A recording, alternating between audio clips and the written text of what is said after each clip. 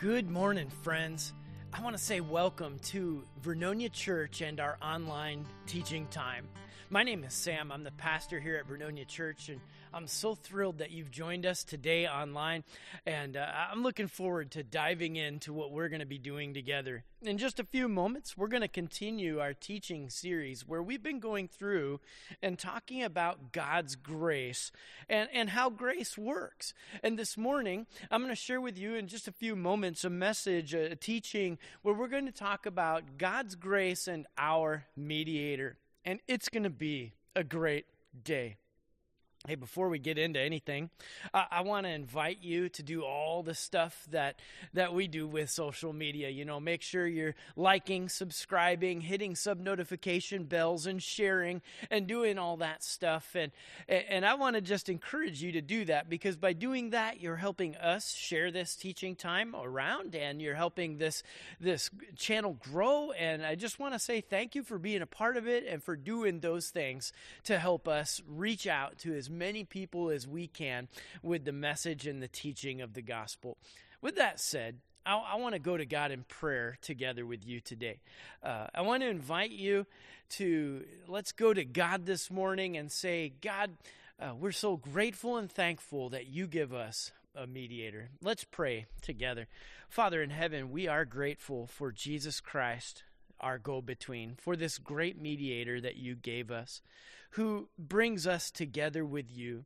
Even though we're broken people and hurting people, even though we have sin on our hearts and in our minds and in our lives, God, we come before you and we ask that you would forgive us by the blood of Jesus and bring us together with you, a holy and pure and perfect and righteous and just God.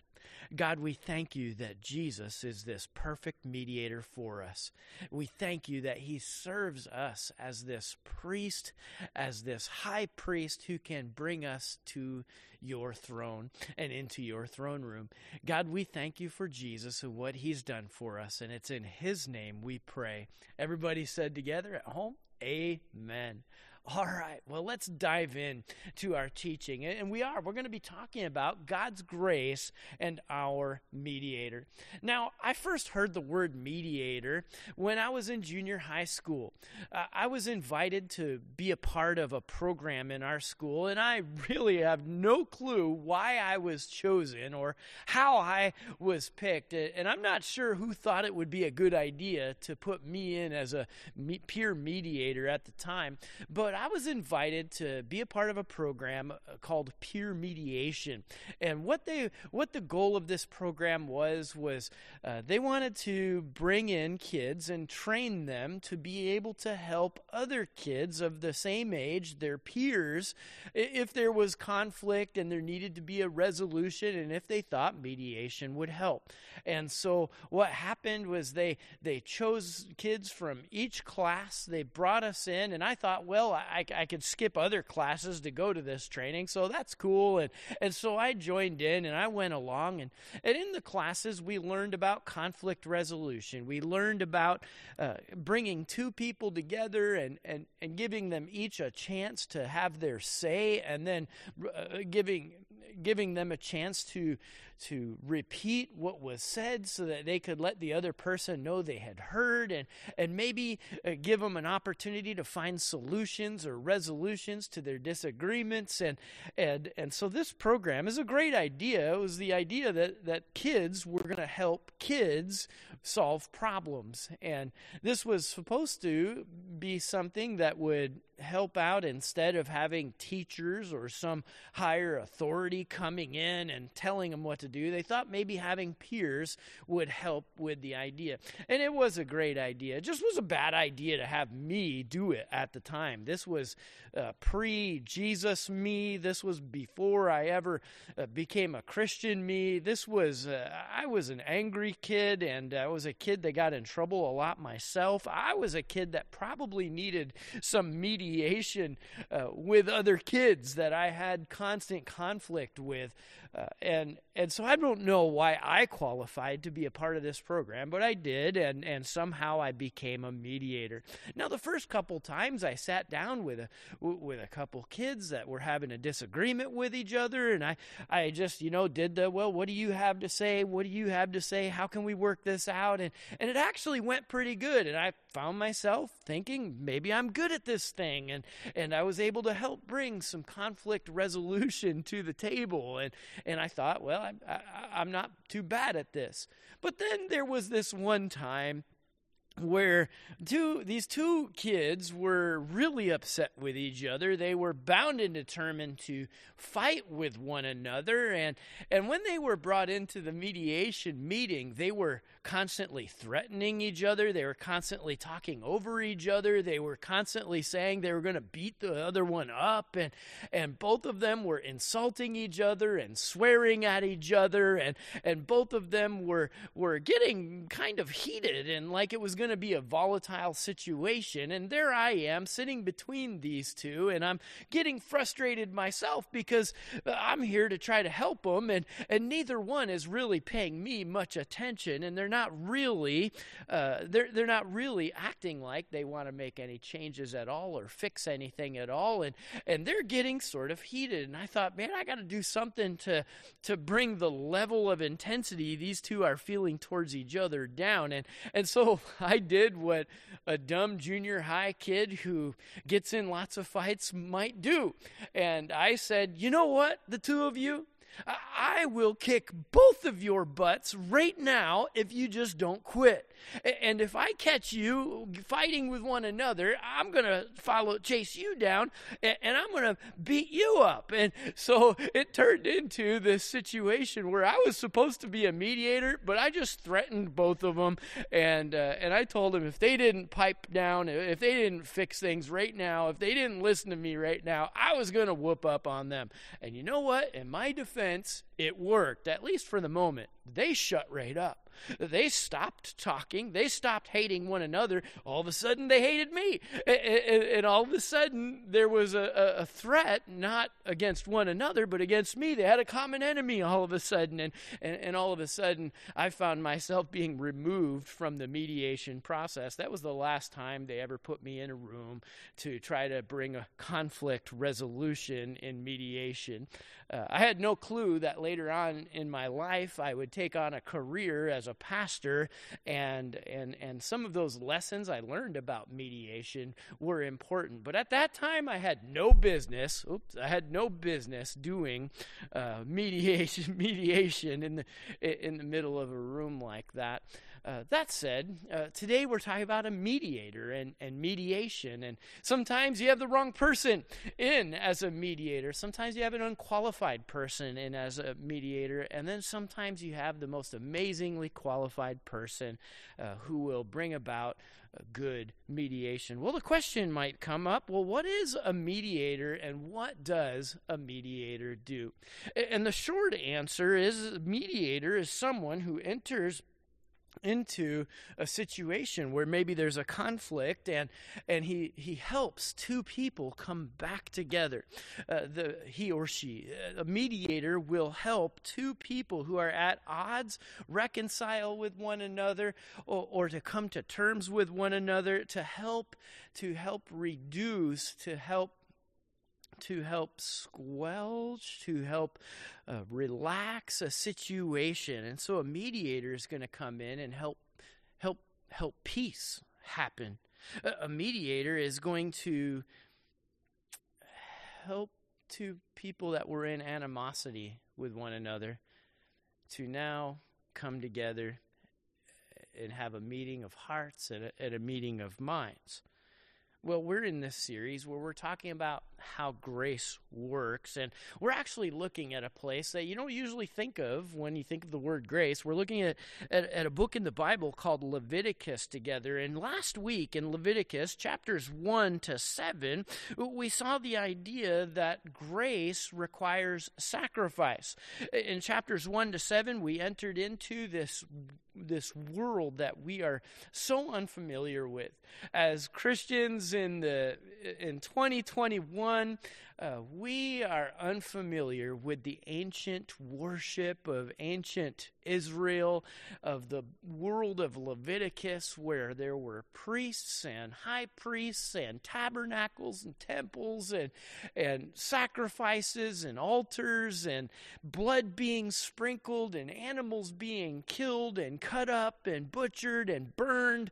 And we're not used to thinking about all the stuff that you read about in Exodus chapter 1 through 7. But there we saw that God was using the sacrifices to set the stage for a sacrifice to come that would be the ultimate sacrifice for all time, the sacrifice of Jesus Christ on the cross. And so it's basically the book of Leviticus was setting the stage for how grace works.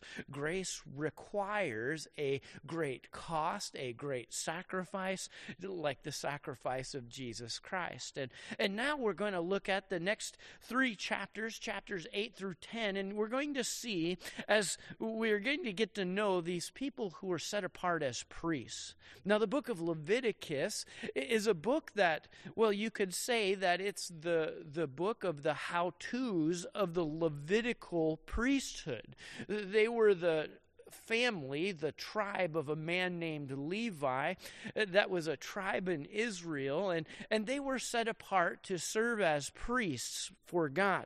And what we're going to see is that grace works as God sets apart a mediator to mediate peace and salvation, to mediate his word, to bring together sinful people with a holy, perfect God.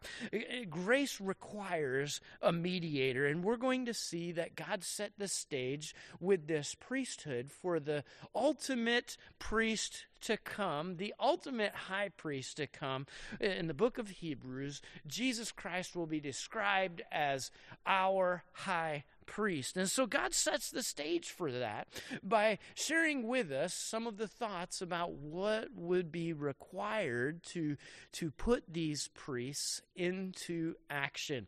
And that's what happens in chapter 8. We'll see in chapter 8, Moses will bring Aaron and his sons, all who are part of the Levitical family, the Levitical priesthood, and he brings them, and God gives them instructions on how to do sacrifices to purify them, to set them apart as a holy priesthood who's going to serve as a go-between and as mediators between God and the people who want to worship God. And he does all these sacrifices that we talked about in chapters 1 to 7 on behalf of the priests, just to get everything started. And at one point in Leviticus chapter 8, verse 34, it says, "Everything we have done today was commanded by the Lord in order to purify you, to make you right with him." And so they went through all the purification stuff. If you read through chapter 8, you'll see them doing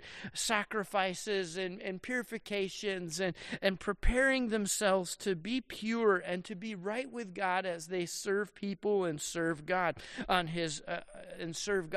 on their behalf. And then we move into chapter 9, and in chapter 9 we see the duties of making sacrifices. We see them begin serving in the tabernacle. We see them begin worshiping. We see them begin to do these sacrifices. And on the first day, it's almost like God will come in and put his stamp of approval on what's happening here, to say, this is of me and I'm doing this. God is a God who likes to sort of make a spectacle out of the firsts. When something happens for the first time, he wants everyone to know that he's done it, or that it's being done for him and by him. I mean, like with the beginning of the church, we saw the day of Pentecost, and on that first day, the first sermon that was ever preached, the first gospel message that was ever preached, and we see tongues of fire above people's heads, and we see the sound of a hurricane in the background, and we see, the apostles, they're preaching in all sorts of languages they didn't know, and yet God is using them to share a message, and God's saying, this is me, this is all me at work here. Well, here is something very similar happens where these priests begin their service and sacrifices, and when they make their first sacrifice in Leviticus chapter 9, verse 22 to 23 to 24, it says this: Moses and Aaron went into the tabernacle, and when they came back out, they blessed the people again, and the glory of the Lord appeared to the whole community. Fire blazed forth from the Lord's presence and consumed the burnt offering and the fat on the altar. And when the people saw this, they shouted with joy and fell face down on the ground. And we have the idea that they're about to make their first burnt offering, and all of a sudden the Lord's glory appears, and fire comes out and eats up and burns up the burnt sacrifice, and wow, God is at work in this. Well, we move into chapter 10, and by the time we come to chapter 10, we will see how serious God takes what's happening here. God is going to be serious about the role of these priests, about them representing him. He's going to be serious about them keeping his instructions and sharing his word. And we'll see in chapter 10, we're going to come to more of the story later, but we'll see in chapter 10 some serious ramifications that come about the first time someone disobeys who's a priest, the first time someone who's rebellious as a priest. God is going to also take that first kind of serious and make sure he sets the stage for people taking this role of a mediator as a role that's important. And what I want to do is I kind of want to take some thoughts that come out of these 3 chapters and just talk about five things that a good priest, that a good mediator does. And as we go through, what we will find is that God has provided us in his amazing grace with this amazing mediator. Well, let's take a look at it. First, the first thing that a good priest, a good go-between does, a good mediator does, is that a good priest is a go-between. A good priest is a go-between. He will go from between God and the people. A mediator sits in the middle of the table, like the table that I sat at when I was doing the peer mediation. This picture of these kids, one of them sitting across the table and one of them sitting on the other side of the table, and the mediators are there in the middle, and they're a go-between. And the priests were there to help people make their sacrifices, and they were there to worship God and enter into his presence. Now, there's an interesting place that the priests would do some very important things. I mean, the priests would serve all over the tabernacle doing different things, but one of the places that was very important was right in the middle. It was a place called the Most Holy of Holies, and that place was a little room right in the middle of the tabernacle, or later the temple, and the only way to get into that room was to enter by way of a curtain, a very thick curtain that hung as a doorway. And that curtain represented the divide between sinful people and a holy God. And the job of a high priest was to enter into that little room, passed through that curtain, in order to represent the people to this great and holy God.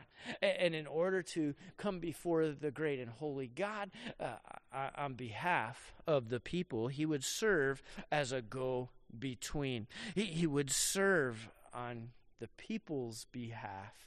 He would serve on the sinful people's behalf before a holy God, and yet at the same time he would turn around and share God's word and serve a holy God and represent him to a sinful people. And so he was this go-between. You know, one of the things that comes up sometimes when we're talking about priests of the Old Testament is what's the difference between an Old Testament Levitical priest and a high priest and a pastor or a minister or a leader of a church, whatever you might want to call them? What's the difference? Are they the same thing just for a different time? And are pastors really just like priests with a different name? Well, what's the difference? And I want to share with you this, that a pastor today is different than a priest of the Old Testament. We are serving the same function. We are not your mediators. We are not your go-betweens, so to speak, like the priests were designed to be. There's only one who is your mediator, and there's only one who is your go-between. And I need that one, and you need that one, and we equally need that one to be there for us. You see, there are some similarities when it comes to a priest and a modern-day pastor. Some of the similarities would be things like this. Well, a Levitical priest was a religious leader. He was leading people in worship of God, and he was teaching people God's word, and he was overseeing the business of the temple. And a lead pastor, well, he kind of fulfills the same roles. He is a religious leader. He is leading people in worship of God, and he is teaching people God's word, and he is overseeing God's the business of the church. And a priest, well, a priest was supposed to be praying for and caring for his people. A priest was supposed to be shepherding his people and teaching his people to obey God's word, the scriptures, as they follow God. And a pastor comes about doing about the same stuff. He was teaching people. A pastor teaches people God's word, and the word pastor comes from the idea of a shepherd, and he is to be shepherding people and helping them follow Jesus. And a pastor too teaches God's word and teaches people to apply God's word. And so there are some similarities, but then there's differences. You see, an Old Testament priest, well, he was a mediator between God and man. And I am not a mediator between God and man. I'm not a go-between when it comes to God and people. God isn't waiting for me to make a sacrifice on your behalf. You know, God isn't waiting for me to pray a prayer so before he answers your prayer. God isn't waiting for me to do things on your behalf in order for you to worship him. And a go-between really is just that, a go-between. And a priest was meant to be a go-between, a mediator. And we're taught in Scripture that Jesus is our high priest, that he's the only mediator we have. One of the things that happened when Jesus died on the cross, I mean, there were a lot of things that happened. There were a lot of moments and symbols, and there were a lot of theologically huge concepts that happened at the crucifixion. But one of the things that symbolically happened when Jesus died on the cross was that the curtain that separated the most holy place, that curtain was torn, but not by nobody. And it was a picture of God just ripping that curtain apart. And the message was, now there's no divide between God and man. That Jesus Christ has made it so that sinful people can approach a holy God, because they have the ultimate go-between, and that ultimate go-between has given his life on the cross so that now the two that were separated can come together. And so when it comes to a pastor and saying, well, is a pastor just a modern-day priest? The answer would be no. If by that you meant, are pastors go-betweens today? You see, a lot of people have this strange idea in their head that there's God, and then a little bit lower than that would be your pastor, and then a little bit lower than that would be the people of the church or the people of the world. And they have the idea that, well, the people can go to the pastor because he's closer to God, and the pastor goes to God on our behalf. And that is the way that it was supposed to work with the priesthood. But now, well, the situation is different. There's God, and then there's Jesus, and then there's your pastor, and there's you. And if we've all said yes to Jesus, then we all have access to him, through our great high priest. And so your pastor's not a priest, at least not in that sense. There is a sense that the Bible will talk about priesthood when it comes to Christians.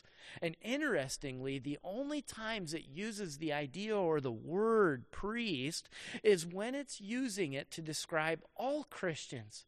Everyone who says yes to Jesus, everyone who believes, who receives his grace, who receives his forgiveness, who walks with him, every one of them are called. Well, in 1 Peter it says that those who are in the church are a royal priesthood and a kingdom of priests. And in the book of Revelation it will describe the church as a priesthood of believers. And the idea is this, that Jesus is our great high priest.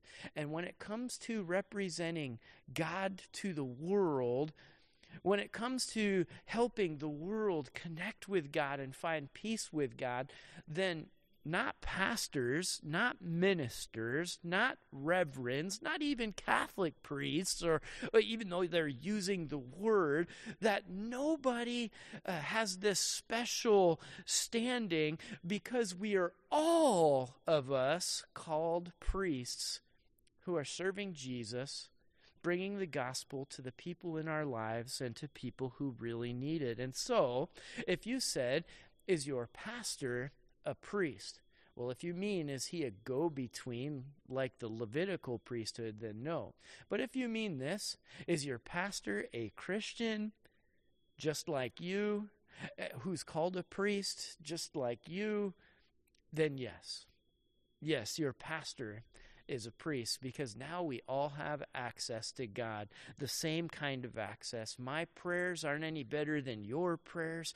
My connection with God isn't any better than your connection with God, at least in terms of our access through Jesus Christ. Now, I do think there's something to be said for someone who is a righteous man praying. The scriptures say that the prayers of a righteous person are powerful, and that doesn't have anything to do with your job or your career. I mean, you could be a plumber and be a righteous man, and sometimes you can be a plumber and be more righteous than your pastor.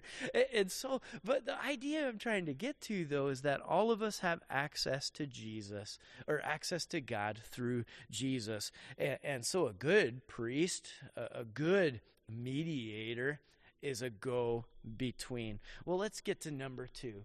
Number two is this: a good priest serves as God wants.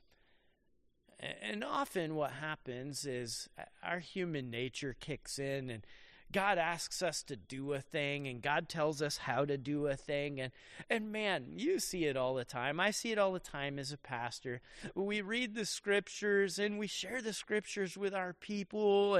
And what we see is that people will take what they want to hear and hold on to it, and they will disregard what they don't want to hear and walk away from it. And sometimes we start to want to do things on our own and in our own ways. And so what we're going to find when we come to Leviticus chapter 10 is that right at the beginning, these priests, well, they did what they wanted to do rather than what God told them to do. They became disobedient. You know, we don't always like people telling us what to do we? We don't like following instructions or rules. We don't like to obey. We don't want people saying, well, you should do this and you need to do that. Well, we say, well, I don't want to do this. this or that, and I'm going to do my own thing. And God tells us a thing to do, and we do it our own way. You know, God says, be baptized. And we say, well, I don't want to get baptized, and I'm going to skip that part, or I'm going to do something other than baptism that God never asked me to do, but I'm going to make my own substitution. God says, repent. And we say, well, I'll pass on that part, but I believe, so God give me my salvation. God says, love your wife or love your husband. And we say, well, that won't make me happy. And so we choose to go our own way and our own direction. And God says, offer your body as a living sacrifice. And we say, well, you're asking a little bit much, Lord. I'll just offer you maybe a Sunday morning or even if that, you know, and I'm too busy to be all in like that. And God says, carry your cross. And we say, oh, I don't really feel that sacrificial today. And God says, and you get the idea, God says it and we disobey it. Well, right here at the beginning, right when God began the Levitical priesthood, a rebellion started. And the Levites, some of the priests, began to rebel against God and disobey God. And rather than having respect and fear for God, the ones who were chosen to be go-betweens began to disobey him. And because they disobeyed him and they were going to go about doing the sacrifices how they wanted to, what it says is that these two priests, these sons of Aaron, began to put together the sacrifices in ways that they weren't told to, and in ways that were disobedient to what God had told them to do. And so it says in Scripture that a fire blazed from the Lord's presence, and it burned them up. And they died there before the Lord. This was one of those where it was a first, and God was going to show he was serious. Then Moses said to Aaron, because they were his kids, Moses said to Aaron, this is what the Lord meant when he said, I will display my holiness through those who come near to me. I will display my glory before all the people. And Aaron was silent. There was nothing he could say. I'm sure he was mourning and sad inside, but he knew what had just happened needed to happen. Because if the priests who were the go-between wouldn't obey the Lord, then how would the people, and who would? And so he realized this was serious business. And so number one is a good priest is a go-between, and number two, a good priest will serve as God wants, not as he wants. And that was the message that I think was being sent here in chapter 10, that God's not messing around. When he asks us to serve him and he tells us how to do it and he asks us to do something, he's serious about it. When he says this is how you say yes to me, this is how you say yes to salvation, he's not messing around. We ought to take him at his word and do what he says. When he says, I want you to serve, we serve. When he says, I want you to love, we love. When he says it, we ought to be obedient to it. And that brings us to the next one, because the next one is this, that a good priest teaches all that God commands.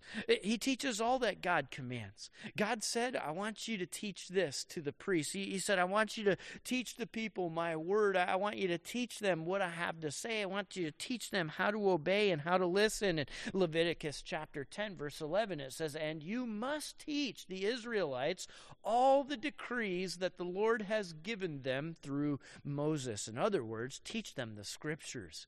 Teach them the word, at least the word that they had up to that time. Teach them the scriptures. In Malachi chapter 2, verse 7, it says this, the words of a priest's lips should preserve knowledge of God, and people should go to him for instruction, for the priest is the messenger of the Lord of heaven's armies. In other words, take serious your role in sharing God's word.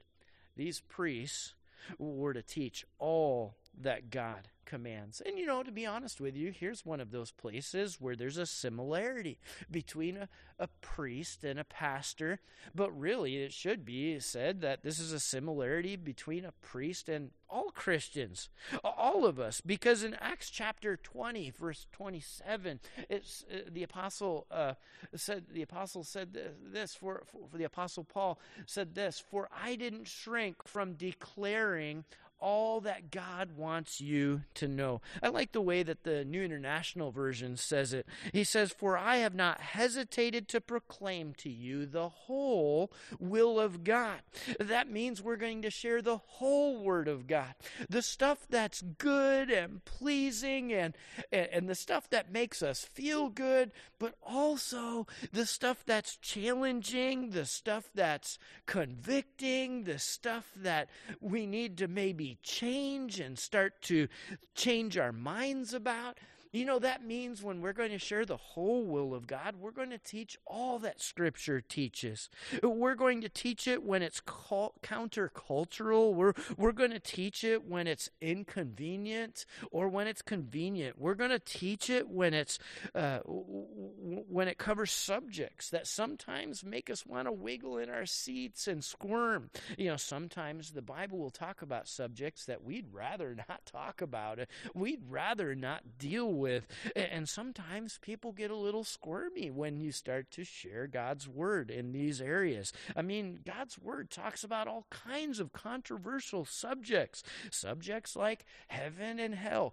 Next time you sit down at a dinner table, bring those up, and you'll find that it can be controversial. Subjects like salvation, obedience to God, submission to God and one another, and money. I mean, money. Bring up money at the dinner table and watch everybody have different perspectives and ideas, and you just see how controversial it can be. Or marriage, or parenting, or politics and political point of views. I mean, there are a lot of them, and I would say this, that the church isn't encroaching on politics. Today, politics is encroaching on the Word of God, forcing the church to take a stand on what God's Word says. It talks about things like creation and sexuality and purpose for living and life and the importance of life and judgment and salvation and sin and forgiveness and grace and obedience.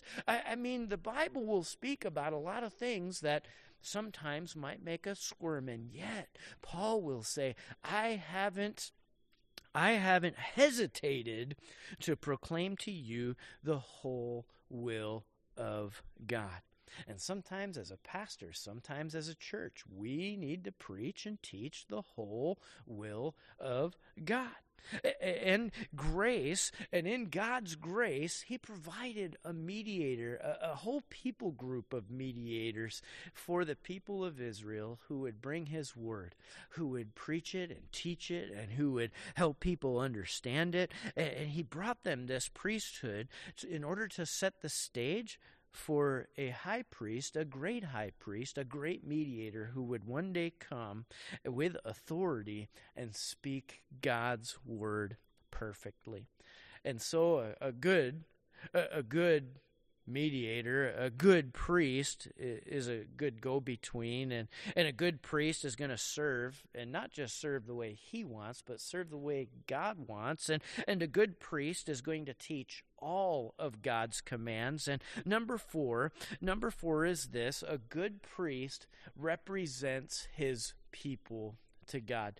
I mean, we kind of touched on this with the idea of being a go-between. I mean, he represents God to the people and people to God, but there is a sense to where the priest is coming on his people's behalf to God. He's really representing them. In the book of Hebrews, the Apostle Paul describes some of the importance of the priesthood, and one of the things he says in Hebrews chapter 5, verses 1 to 3, is he says this: every high priest is a man chosen to represent other people in their dealings with God.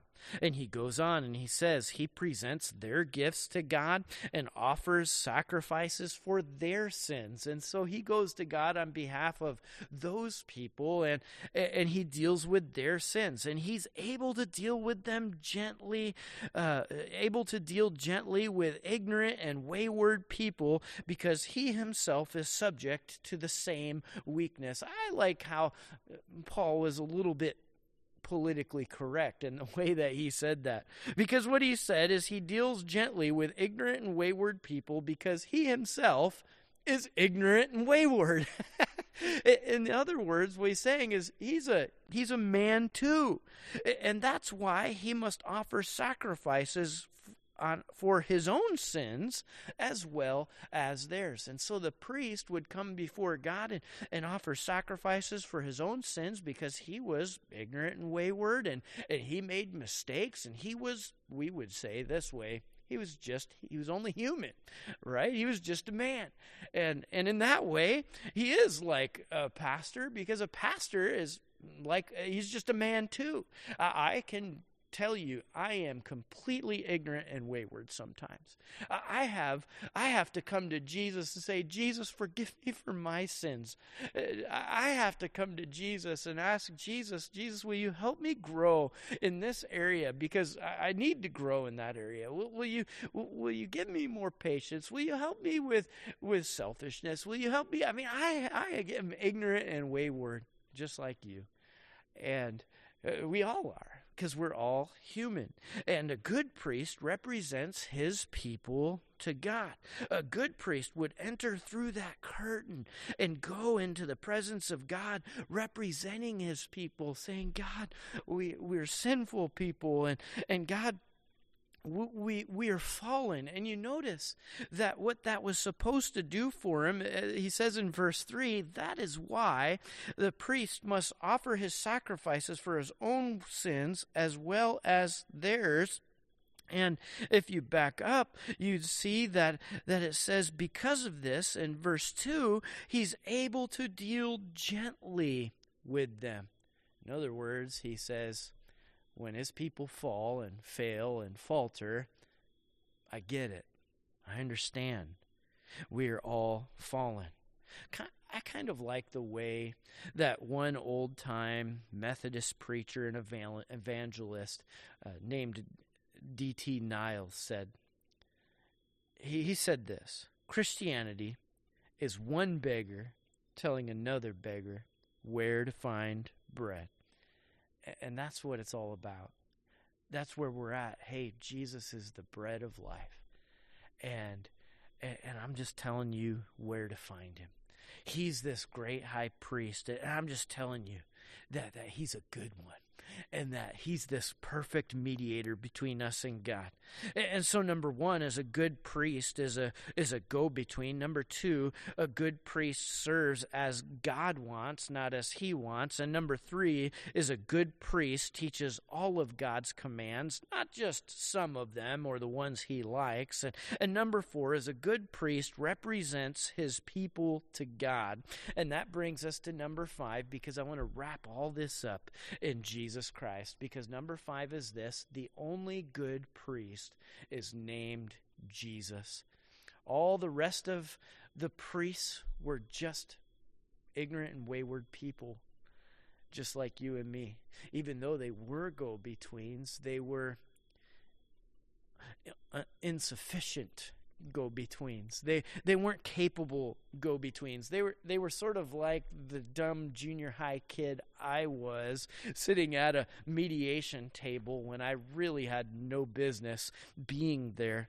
A good high priest, though, fulfills all these roles, and we see in Jesus that he fulfills them all perfectly. Jesus is this perfect go-between. After Jesus' death, burial, and resurrection, there would no longer be a need for any priest, because he is the perfect go-between. The curtain was ripped, and now Jesus is our perfect mediator. You know, in 1 Timothy chapter 2, verse 5, the Apostle Paul teaches young Timothy saying this, "For there is one God and one mediator who can reconcile God and humanity, the man Christ Jesus." There's one mediator, and it's Jesus. There's one high priest, and it's Jesus. And in Hebrews chapter 9, verse 15, we see that he's our go-between. It says that's why he is the one who mediates a new covenant between God and people. The word covenant's a fancy word for relationship or treaty. There's a new one between God and people so that all who are called can receive the eternal inheritance God has promised them. For Christ died to set them free from the penalty of their sins. And Jesus, well, he served just the way God wanted him to serve, and he taught God's word perfectly without error and just as God wanted him to teach it. In fact, Jesus himself said in the book of John, in John 14:9, Jesus said this, "Anyone who has seen me has seen the Father." In other words, the things that Jesus did was what the Father wanted him to do, was what the Father was doing. I mean, he was God, and he is God, and everything he did and does is what God wants him to do. And then in John 14:10, it says this, "The words I speak are not my own, but my Father who lives in me does his work through me." And now sometimes a pastor might say something like, "God, will you give me the words, or God, will you speak through us?" And I know what we mean is we're asking God to help us give an inspirational message and to direct the thoughts and words that we say so that they go along with or they're in alignment with what God teaches in his word. And that's a legitimate prayer. But when Jesus says that the words I speak are not my own, but my Father who lives in me, he's not saying, I was kind of inspired to preach or teach along the message of God. No, what he's saying is they are literally God's words coming out of my mouth. That's what he's saying.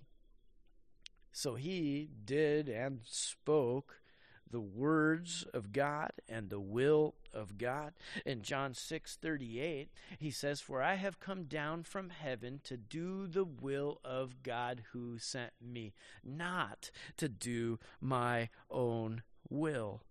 And so when we talk about a good priest does what God wants, not necessarily what he wants, and a good priest does what and teaches what God wants taught, well, we see Jesus did that perfectly.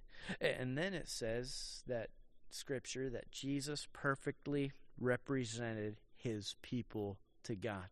Over and over again, Jesus described the way that he would go to God on our behalf, that he would serve on our behalf. In Hebrews chapter 4, verse 14 to 16, the Apostle Paul says this, "So then, since we have a great high priest who has entered heaven," and then he names that high priest, Jesus, the Son of God, "let us hold firmly to what we believe."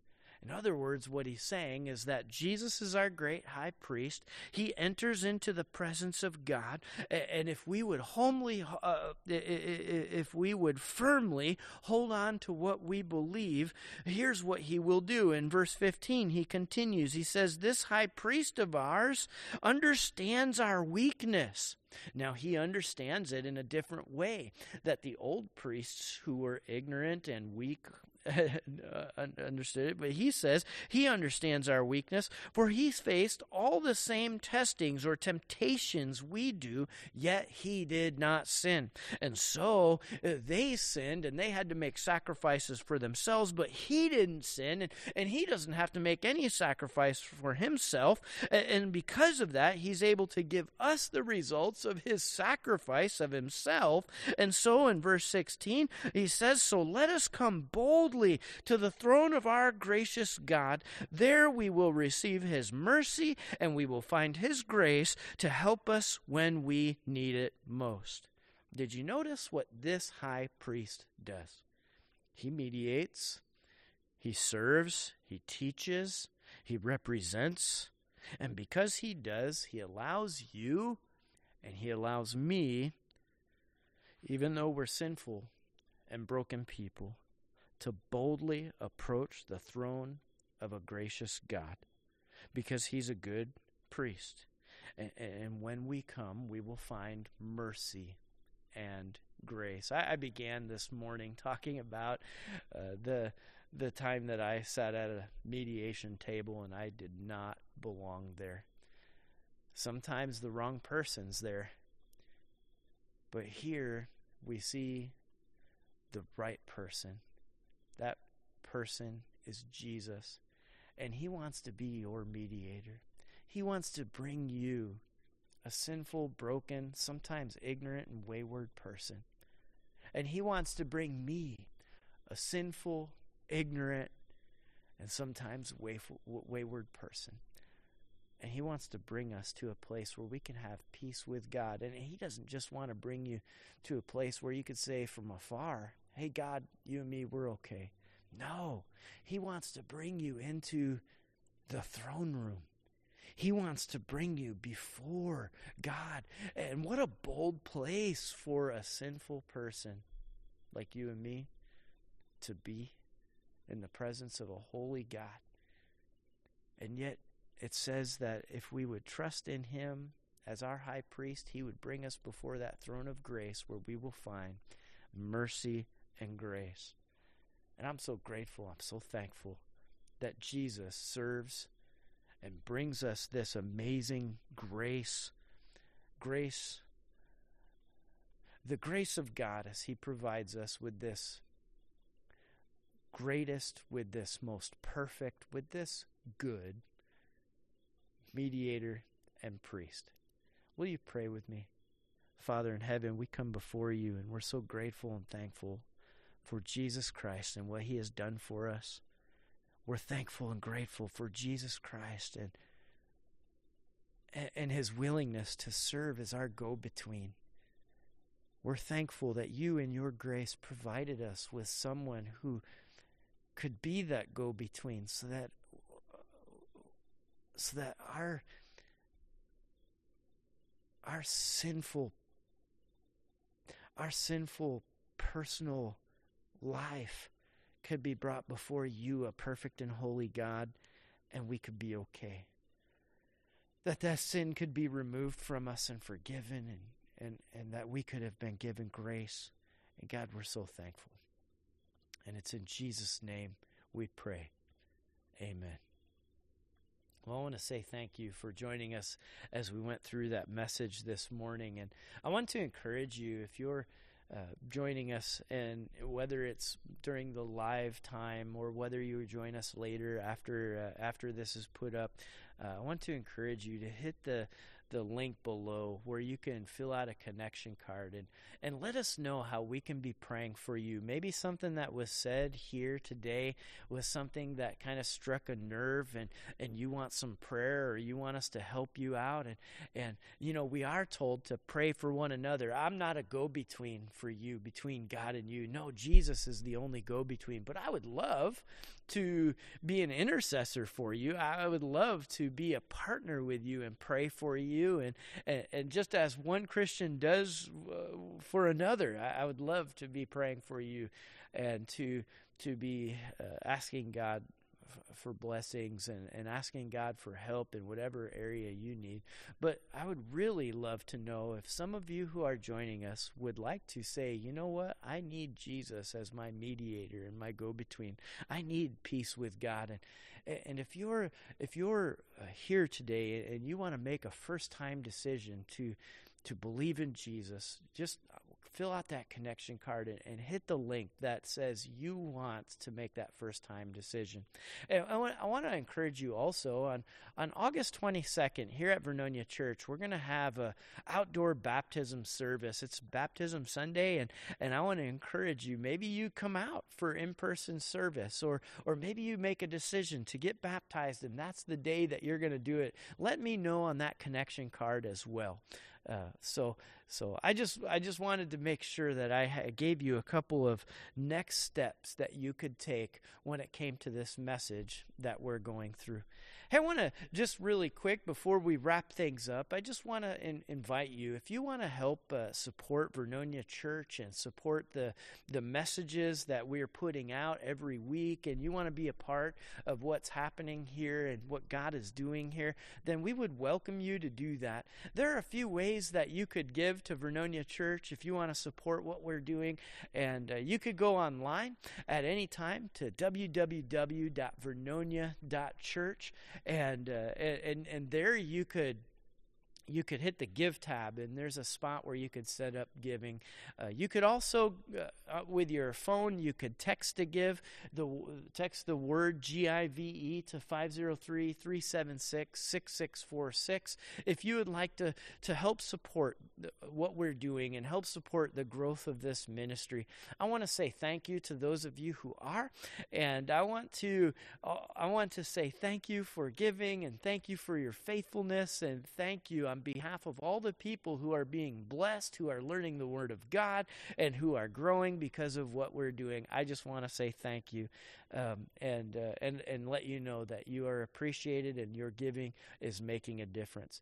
I'd like to ask you to pray with me as we kind of get ready to close out. And what I want to pray for specifically is the ministry of Vernonia Church, especially our online teaching time. Let's pray that God uses this to bless more and more people. Let's pray together. Father in heaven, I thank you for Vernonia Church. I thank you that I get to be a part of a church that loves you, that we come to you, we come together to you, our great go-between, that we know that we are called to serve you, and to serve you in good times and tough times, and to serve you no matter what. And God, I pray that you will continue to help us have the heart of a servant, and yet at the same time, we're so thankful that Jesus serves us sacrificially. And God, I thank you that we get to be a part of a church that there is no fear of preaching or teaching your word, and we will preach and teach it as we understand it to the fullest of our ability, that we're going to teach the whole Word of God. And I'm thankful to be a part of a church like that. And I'm thankful that Jesus has shared with us the whole truth that you want us to know. And I'm thankful that Jesus has served on our behalf. And God, I want to pray that you will help Vernonia Church to spread the message of the gospel. I pray that you will use this online teaching time to help more people come to know you, to make decisions to follow you. I pray that you will use this online teaching time to lead people to make first-time decisions, and decisions to repent, and decisions to get baptized, and decisions to walk deeper with you. I pray, God, that your word will go out and that your word will make a powerful impact. I want to pray for Vernonia and the community of Vernonia. I want to pray, God, that you will reach this community with the message of the gospel. That one day people will look back and say there was a church in that community, and now that community has turned around, and that whole community loves and serves Jesus and preaches his word. I pray that one day that will happen. That even in Oregon, there could be a small light, a town like that. I want to pray for each place that all of the people who are joining us live, that your word would go into their homes, that into their lives, and into their communities, and that you would continue to reach new people with the message of Christ. Thank you for using us as a small part of that great mission. And it's in Jesus' name we pray, and we said, amen. Well, I want to finish off by declaring it's been a great day. I do this every Sunday. It's kind of a fun thing. We begin by declaring it's going to be a great day, and now let's declare it's been a great day, and we're going to move on and forward into a great day. So on the count of 3, it's been a great day. If you're in a place where you can, just join us and say it out loud. 1, 2, 3. It's been a great day. Hey, I hope you have a great day.